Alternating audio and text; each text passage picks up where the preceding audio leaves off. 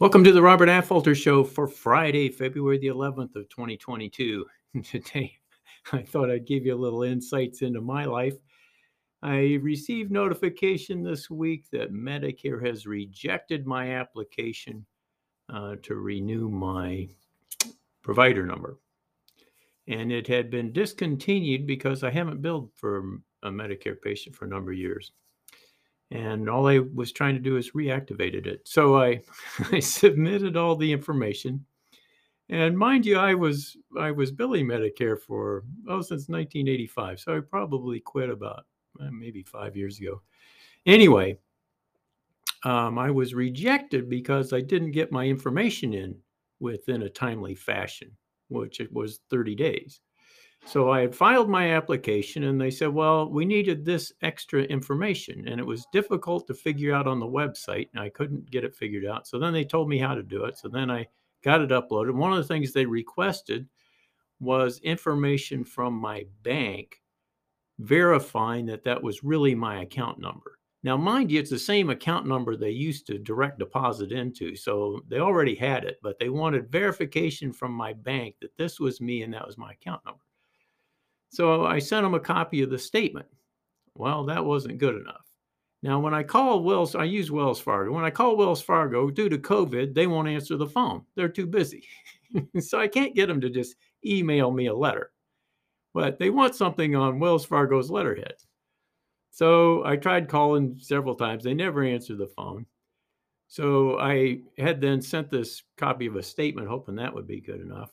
And that wasn't good enough. So I actually went to Wells Fargo, went in, and they printed off something. And, they have a form that it was easy. It surprised me. I didn't seem to me like I needed a letter. They just have this magic form that's got all the numbers in the appropriate places.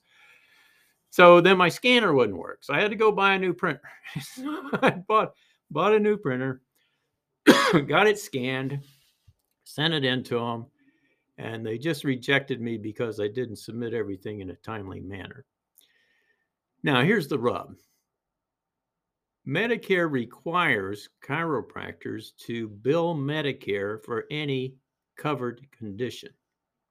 So what does that mean? That means if they won't reactivate my number, I can't see anybody that has Medicare if they come in from Medicare covered condition. So patients have called in and wondered why I wouldn't. I thought that was the case, but I wasn't actually positive. But I just looked it up again.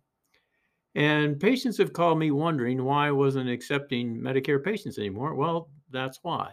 It's because I've got to have my provider number reactivated, and then I've got to bill them for medically covered services, where Medicare covered services, I should say. So there's certain conditions that Medicare covers, and I never know for sure whether they're going to pay for it or not. But if you come in and you have a Medicare covered condition and I fail to bill for it, I could be fined quite a bit of money. So it's just not worth it to me to file for it. Now, mind you that if I really wanted, I enjoy them. I enjoy taking care of people my age. I've always enjoyed taking care of the elderly. And I started out doing it when I first started practice. But I just don't think I'm going to fool with it. And one of the things I want to get across here is whatever happened to our liberty? I mean, it's one thing for me to say, okay, well, I'm not going to bill Medicare.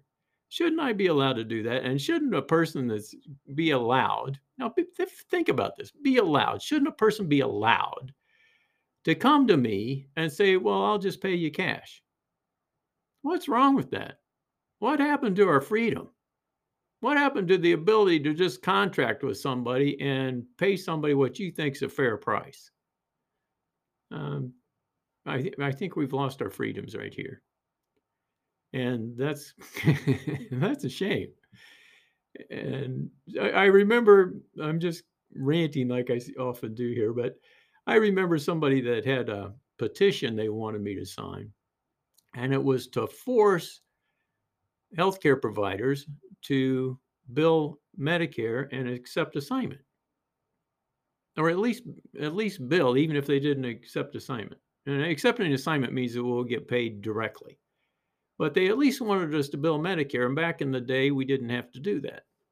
And I refused to sign it. And they said, well, why won't you sign it? And I said, because I do that anyway, and I consider that to be one of my business advantages. I do that for people, and other doctors don't do it. So therefore, that's an advantage to coming to me. So if we force everybody to do it, then it's no longer an advantage to seeing me. So you see, we start losing our freedom once we start forcing everybody to do the same thing. We start losing our freedoms. And right now, it looks like people are going to lose their ability to see me and pay cash, even though they've got the money, and they'd rather see me because the government's decided that if I won't bill Medicare, people can't see me. And that's part of my problem with the Medicare for All. Doctors ought to be able to opt out of it. And if insurance companies want to cover somebody and do it outside of Medicare, doctors ought to have that ability, and patients ought to have the ability to sign up with this added insurance and do something outside the system. And I've thought about this a lot, and I'm a little bit in favor of a Medicare for All, but I think we ought to be able to do things as free people and have contracts so that we get to choose what we want, not be forced into something.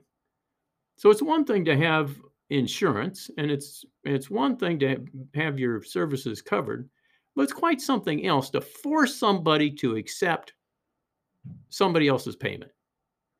Can you think of any?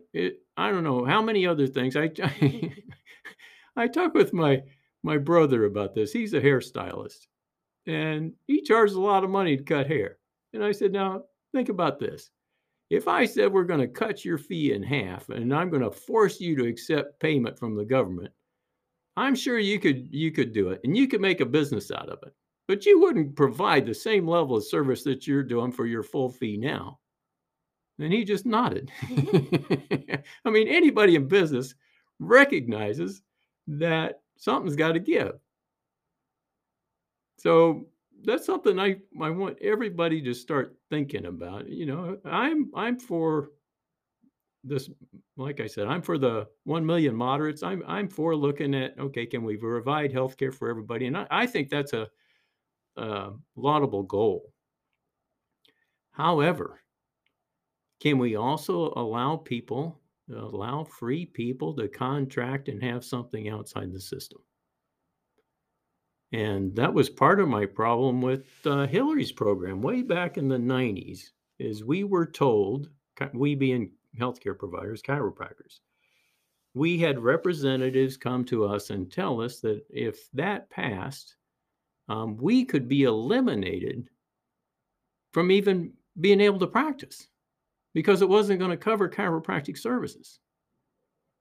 Now, I don't know if that was true or not, but based on my recent experience with Medicare, it could easily have been true. Because based on what I just learned, now I can't see anybody that's on Medicare. So if we extended Medicare for All, I wouldn't be able to see anybody. I'd just be out of business. Does that seem right? Does that seem fair? I don't think so. So that's my pitch today. If you want a free country, we got to think about some of this stuff and think about what our legislature or our Congress is doing to us. And are we going to allow people to continue to have contracts and do business without a government stamp of approval? All right, I think we're going to have to if we really want to play this game to the ultimate.